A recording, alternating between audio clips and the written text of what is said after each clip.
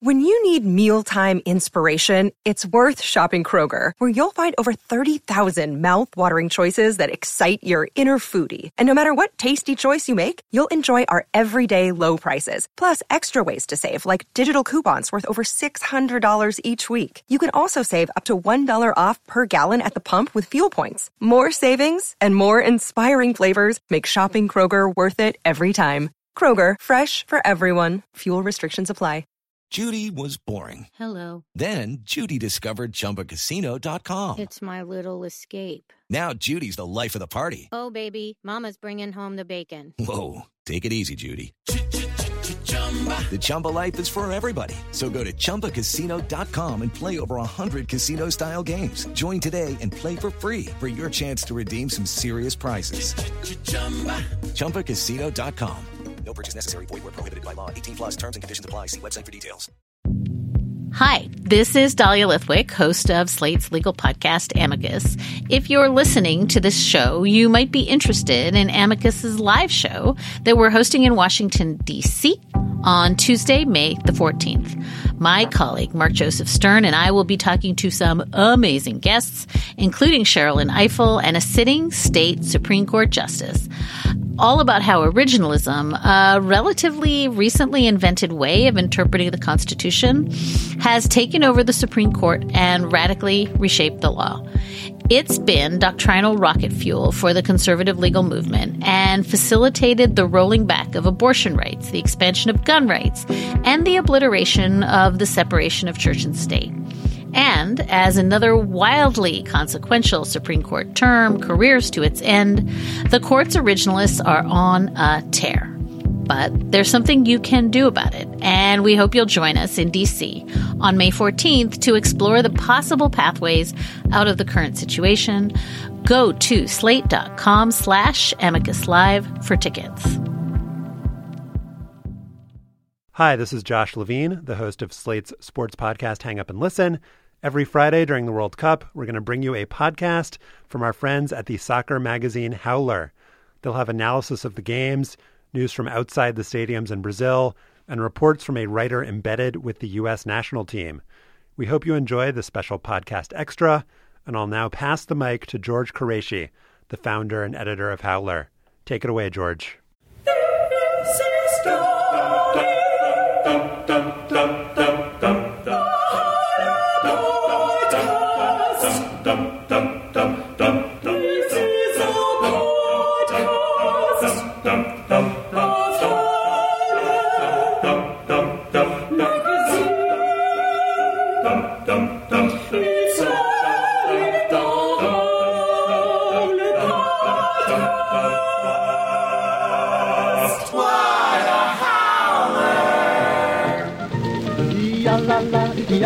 São duas garotas do desacato. Provoca até cenas de pugilar. Hello and welcome to Dummy, a twice-weekly conversation among editors and friends of Howler Magazine. My name is George Qureshi. I am the editor of Howler Magazine, and joining me in the studio, our little tiny cramped studio here in Miami, is Danny Karbassian, who, to date, is the only member of this podcast who has scored a goal for Arsenal. Hi, Danny. Hey, George. Thanks for having me. In Bristol, England, not Connecticut, David Goldblatt is the author of The Ball is Round and Football Nation, both of which are incredibly smart books. David, hello. Hi.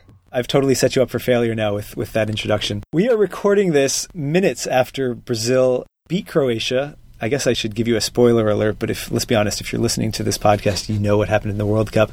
And we will be doing this twice a week through the World Cup, publishing on Tuesdays and Fridays. So let's get into it. As I said, we're recording this pretty soon after Brazil beat Croatia, and I think we have a lot to talk about in terms of that game, but also a lot of stuff that's going on in Brazil outside of the stadiums. I want to start maybe by talking about the game, though. We all watched together. Danny came and watched the game with me.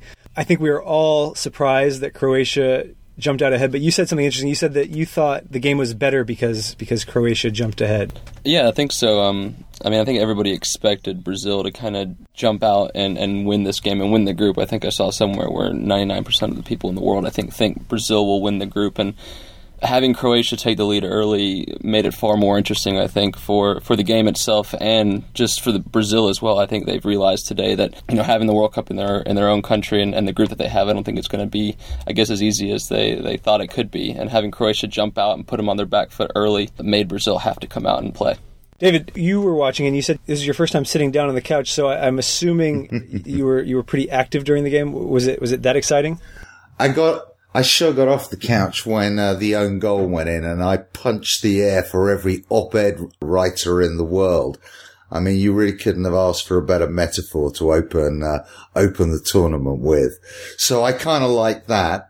And then the game sort of ebbed and flowed, and I found myself actually noticing how quiet the crowd was sometimes. I mean, when they sang the national anthem, that was powerful and loud, but there were long periods of the game where they were quiescent at best.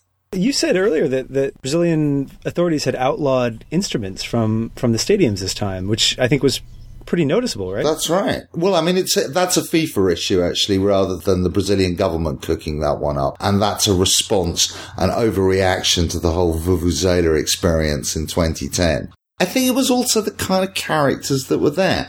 I mean, it's hard to do kind of instant demography, but it looked like 95 to 99% white in that audience. And we know that you needed a lot of money to get in there. And, you just wonder how regular attenders at football a lot of the crowd were and how familiar with the culture of chanting and singing and shouting.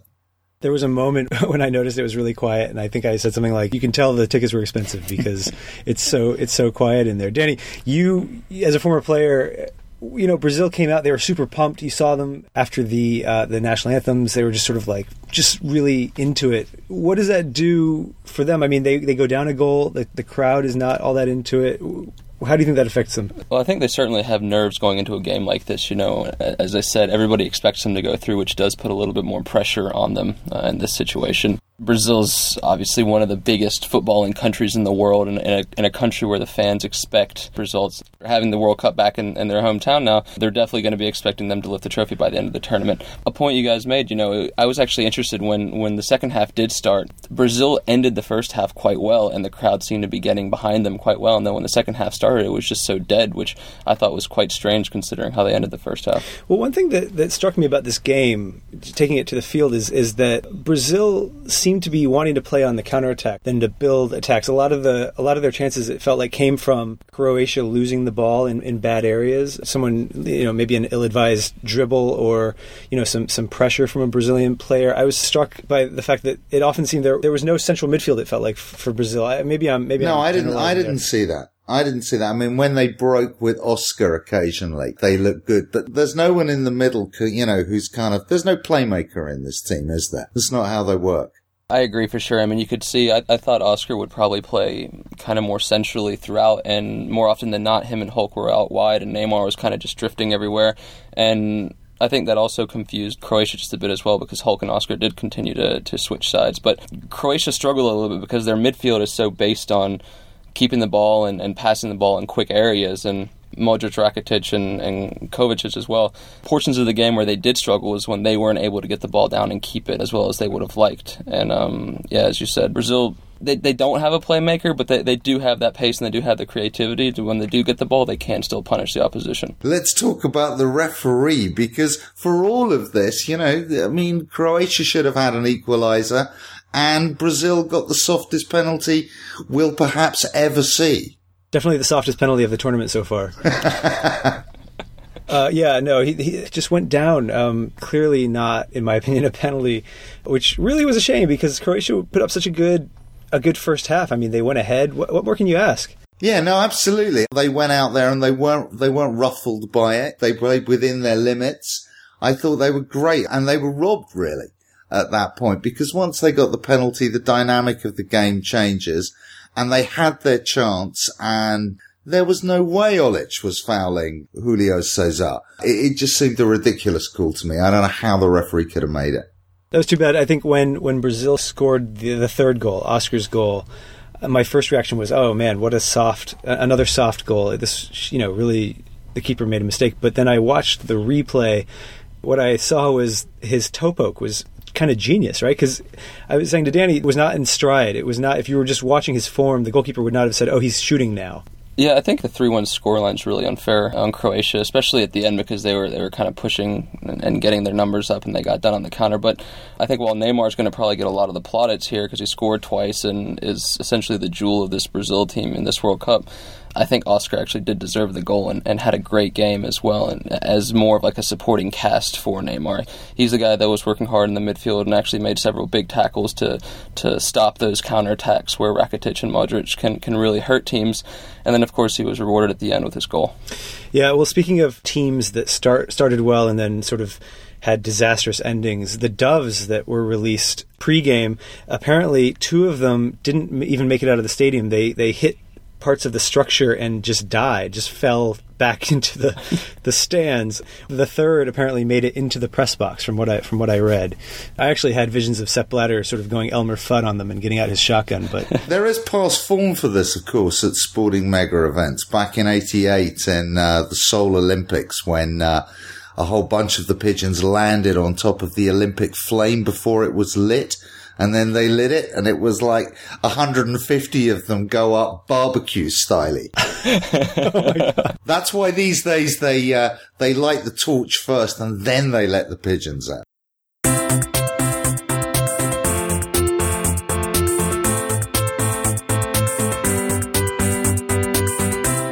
So, David, you really put in some time these last 2 days and watched, I think, all of the FIFA Congress. You binge-watched Sepp Blatter.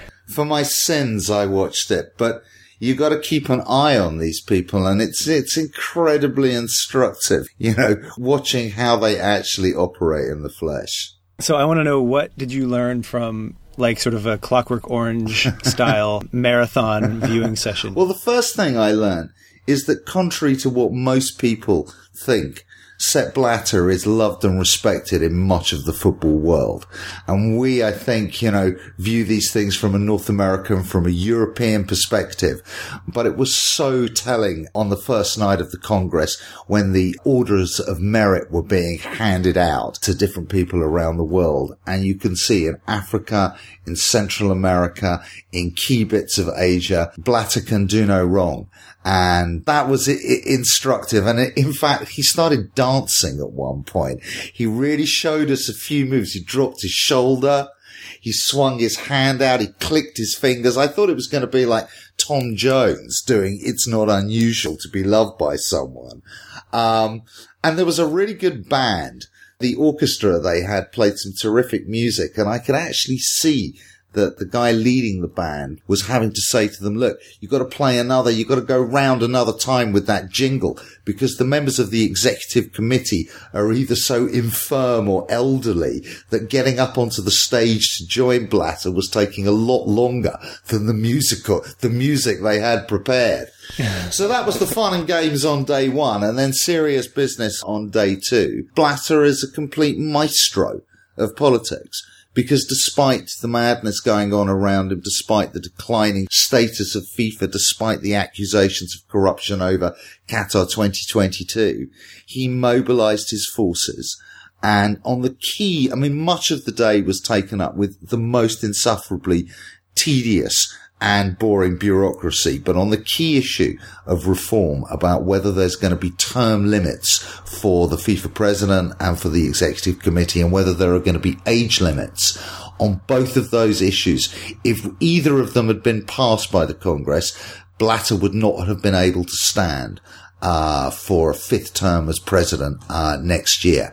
And on both of those issues, they were soundly thrown out. And you could see it was the only moment when people came up to the stage, a Sri Lankan, the president of the Haitian Federation, somebody from Pakistan, a Congolese dude, and they all came up and sang a eulogy to Blatter, and the vote was thrown out. And then the quid pro quo, of course, for this is that during the finance section of the Congress, it was announced that there's going to be a success premium paid, wouldn't you like a success premium paid to you? I know I'd like one of those. And in this case, FIFA's been making so much money, even compared to the projections that it set itself, that there is going to be an extra 200 million distributed to the football associations of the world. So that's $750,000 coming to the president of a football federation near you. And Blatter actually announced it 3 times just to get the message home. So he's got that thing sewn up. David, I want to make a connection between what you said at first, that Sepp Blatter is beloved, around the world, and what you've just been describing, because Pakistan, Sri Lanka, and Haiti? Those are not soccer capitals of the world, and yet they were playing, kind of a prominent role in these festivities. Sure. Right? The deal is that it's one country, one vote, right? 209 members of Congress. Everyone's got the same vote. Argentina, China, American Samoa. Everyone's equal in this context. And this was a strategy by Havelange, right, before Blatter, to sort of cement his power base. Oh, yeah. Blatter learnt from the master. I mean, Congress has always taken this form. It's always been one country, one vote. But Havelange understood how to make it operate. He understood, it's easier and cheaper to influence, a bunch of small places than to have to deal with the already wealthy and powerful. And that's how he built the coalition that got him elected. And that's what kept him in for 24 years. So another competition between the wealthy and powerful and the disaffected. The protests that have been going on in Brazil, there was a threatened airport strike in Rio de Janeiro that was called off at the last minute because the courts ruled that they had to go to work. But in Sao Paulo, there were 3, I believe, separate incidents. Now, I want to talk about that. First, I want to sort of, one of the great things about having Danny on the podcast is that we have sort of a player's perspective. And one thing that I think a lot of people are wondering is, are the players affected by this in any way? I have to assume that they're in some kind of cocoon, some, media silent, bubble. I guess maybe that's changing because of Twitter, but what are they experiencing? And what does a player see as his responsibility to a country like Brazil if he's just there for a 21-day tournament or however long? Yeah, I mean, I think certainly the players' experiences are going to be far different from everybody else that's down there visiting, and it's because they are, as you said, they are in a cocoon to an extent. They're in the hotel, they go to train, they come back to the hotel, they'll go to eat, they'll come back to the hotel, and then they go play the games. So what they actually get to see of the country is very limited in a sense. And I think before the tournament started, actually, you saw on social media some teams were taking the players to favelas and taking them to various areas where they could see more of the cultural aspect of the country. But once the tournament starts, it's all about, rest, recovery, training, and then getting ready for the next game, basically. There was a very funny comment on Twitter. England went to visit an orphanage, and then there was a quote. It was, it was just so heartbreaking to see the hopelessness in their eyes, said 6-year-old Diego. If I can just say, it's a great gag, but it did the rounds in 2010 about England. Okay. Only they were visiting townships. Well, it's still true, right? Oh, yeah. It's still true then as it ever has been. Okay, but David, what's going on down there? I mean, we're going to speak in a little while to Luke O'Brien, one of our writers who writes for Howler and Slate, about this morning he was caught up in one of those protests and actually got hit by a tear gas bomb. What have you been hearing? Well, I mean, I'm hearing and I'm reading online. I mean, I think there have been protests also in Rio, in Porto Alegre, and in Belo Horizonte. And we know particularly about the Rio protests in Britain because the ITV television studio from which, the kind of post-match discussions were being broadcast has a glass-plated window that looks out onto Copacabana Beach. And while they were talking, they were stoned. And you can see the kind of marks from the stones in the windows. And there was a huge gathering of protesters. They were discussing the game. And in the background, you could see a range of police lights twinkling. So Rio has seen protests. The 3 in Sao Paulo, I get confused over the day, to tell you the truth. There's been a couple at tube stations and one nearer the centre of town. And my sense is that the police are going in very hard, very quickly with all of their lovely new kit that has had $900 million or whatever it is spent on it, and have gone in very rough. And there've certainly been a couple of injuries of journalists have been appearing on Twitter in Belo Horizonte and in Sao Paulo. Let's take a break here, and when we come back, we will hear from Luke O'Brien, who is down in Sao Paulo, and I spoke to him earlier. He was in one of those protests.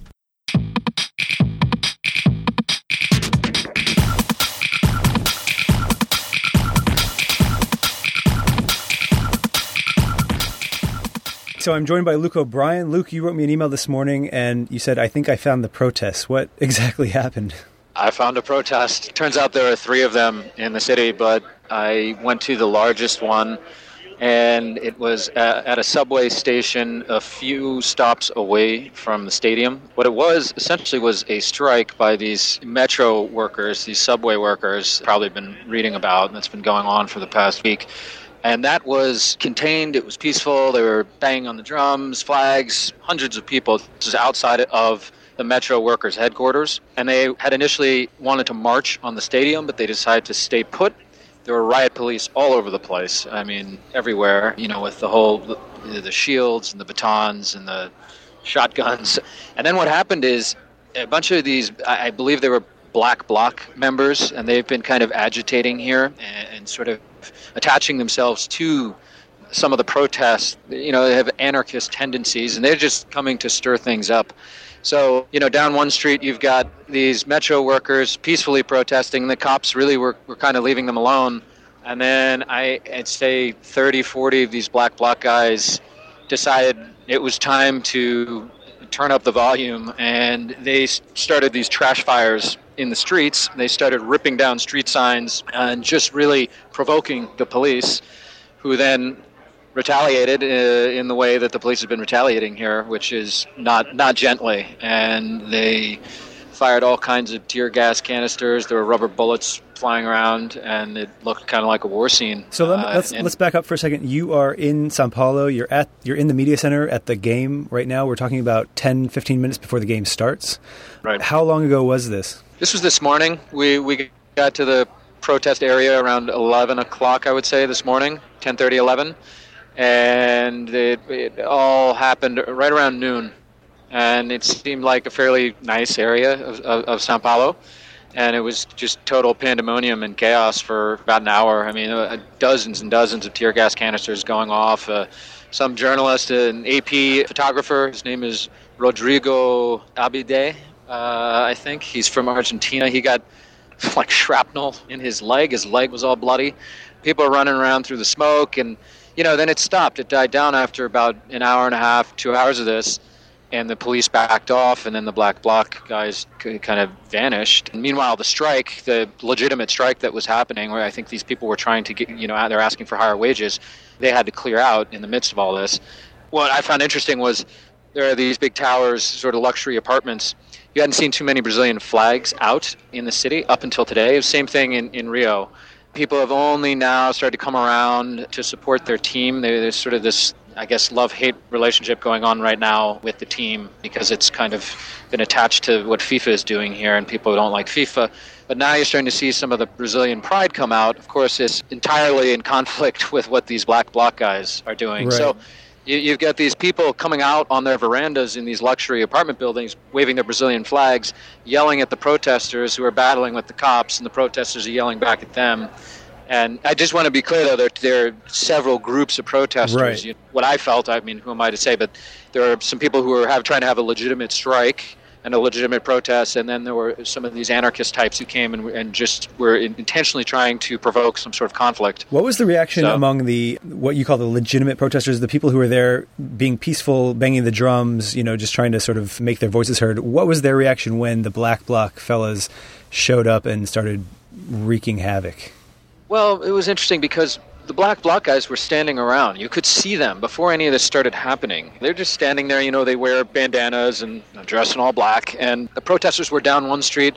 The Black Bloc guys weren't mingling with them, but they were no more than 100 meters away or so. So it was obvious that they were there to the protesters. And it didn't seem like there was a whole lot of interaction between the two groups. And then after, it was almost like a mini riot started, I couldn't tell. I mean, I didn't see what happened to the strikers. There's smoke everywhere, and they had cleared out by the time I got back to this intersection where, you know, all the tear gas canisters were flying around. So what is it like to be hit with tear gas? Well, I think different people have different reactions to it. I didn't seem to be bothered by it so much as I thought I would be. It's peppery, I'll tell you that. It's like it's I guess really concentrated pepper spray, and you know, you get a burning sensation in your throat and your mouth. I start to water. I did get a big gust of tear gas blown into my face at one point, and then you do feel it then. But I was more concerned about the rubber bullets flying around. I didn't have a helmet or anything. A lot of people were wearing helmets and gas masks, and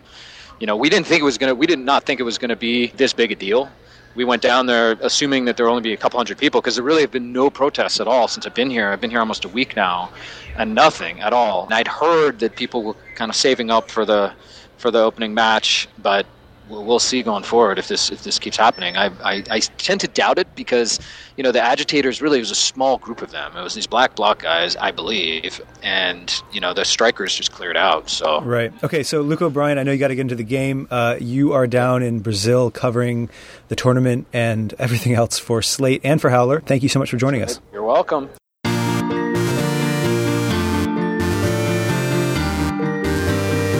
That was Luke O'Brien down in Sao Paulo. Really interesting experience today. I hope he doesn't get any shrapnel in his legs. Now we're going to throw it to Alexander Abnos, who is an editor for Howler, but he is embedded for the World Cup with the U.S. national team. He's blogging for them at ussoccer.com, and he'll be joining us every episode with a little, I don't know, camp diary, I guess you could call it. Here's Alex. Hey, this is Alex Abnos coming to you from Sao Paulo, Brazil. I just came back from covering the World Cup's opening match. It was a very eventful game, but that's not what I'm here to talk about. I've been in camp the last couple weeks with the U.S. national team, and the thing that stood out to me in these past 2 weeks has been just how much Ghana has been on the mind of the coaches and players. You know, you ask a question about Portugal and Germany, and they might say a few things about, you know, Cristiano Ronaldo or what they're expecting or how organized the Germans are. But then they'll very quickly say, you know what, that's great, but our focus right now is on Ghana. And it's understandable in some way that would be the case. Ghana is, in some ways, the weakest team in the group, and getting a good result there, especially in the first game, is very, very important. But at the same time, I'm a little surprised. I mean, Portugal and Germany are very, very good teams, and you would think that even with a win against Ghana, the U.S. would need to get at least a point against one of them. The other big news out of camp is the cancellation of the U.S.'s closed-door friendly against Belgium. That friendly, obviously nobody was going to see it. It was behind closed doors. Doesn't matter in the standings at all.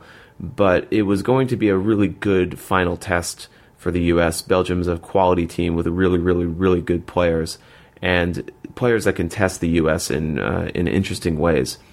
And even beyond that, you know, these guys are at a World Cup. They see the games going on now. They can feel the kind of energy of the tournament, and they've been playing against each other for a week now. If you're a professional player, at this point, you just want to play games and you want to get into the rhythm. The Belgium opportunity was a good chance to do that. However, now that's gone. So, you know, we'll see how that affects the team against Ghana.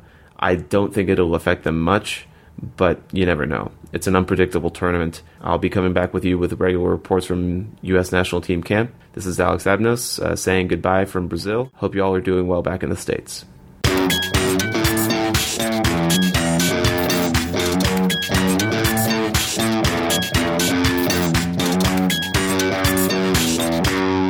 Wrapping up here, but I want to do something we're going to call Tiki Talka, where we each sort of discuss something that we really liked from the world of soccer in the past week or so.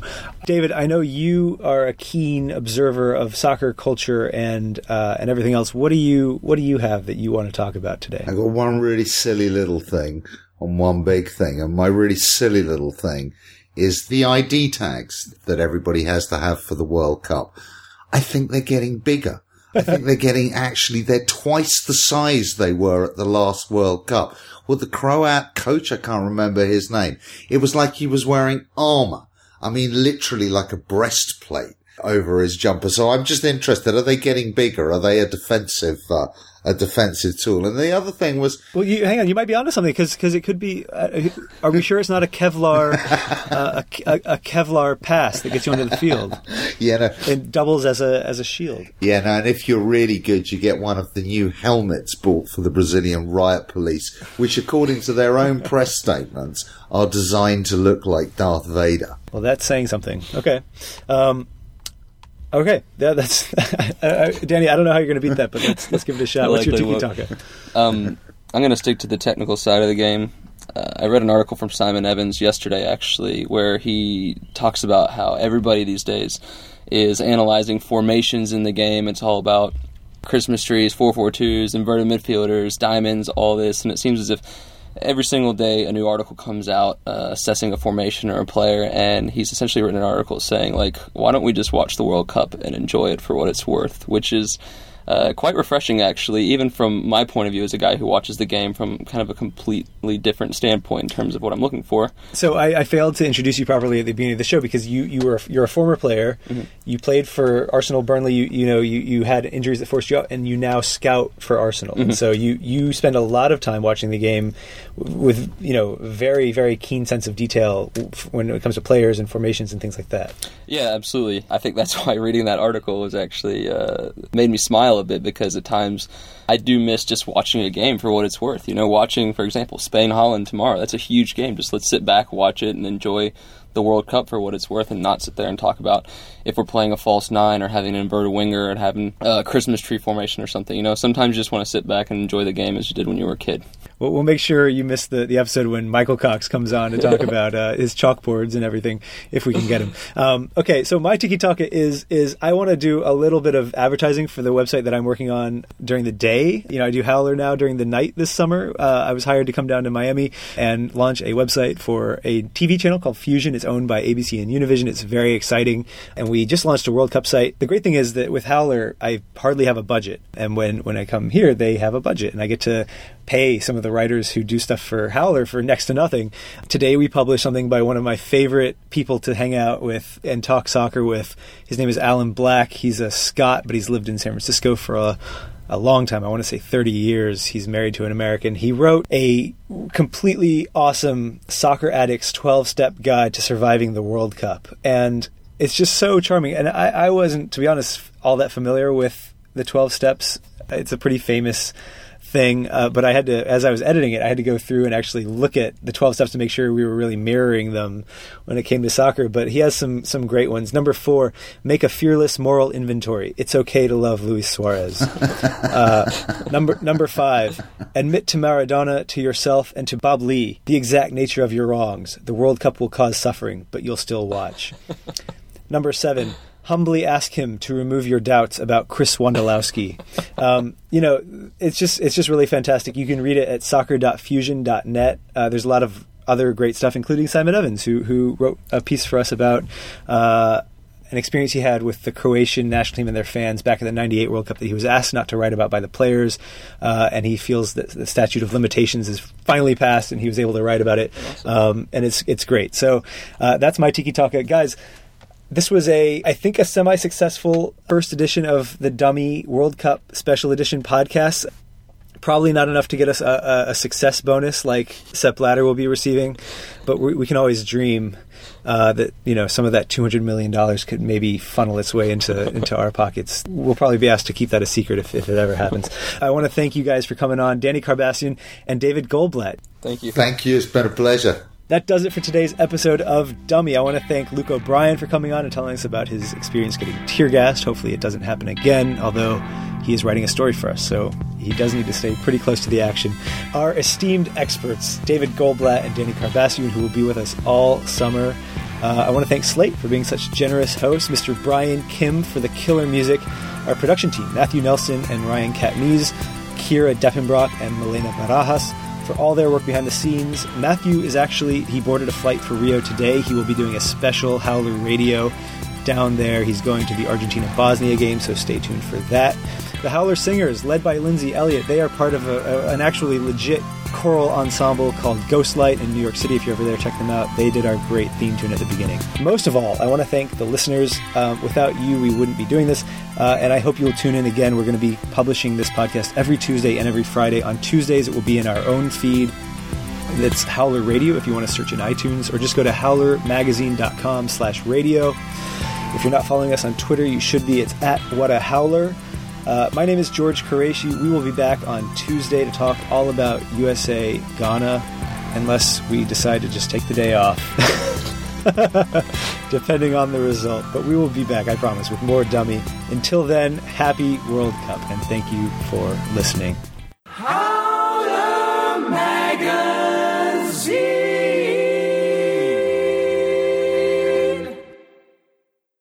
It is Ryan here, and I have a question for you. What do you do when you win? Like, are you a fist pumper, a woohooer, a hand clapper, a high fiver? I kind of like the high five, but if you want to hone in on those winning moves, check out Chumba Casino. At ChumbaCasino.com, choose from hundreds of social casino-style games for your chance to redeem serious cash prizes. There are new game releases weekly, plus free daily bonuses. So don't wait. Start having the most fun ever at ChumbaCasino.com. No purchase necessary. VGW. Void where prohibited by law. See terms and conditions. 18+.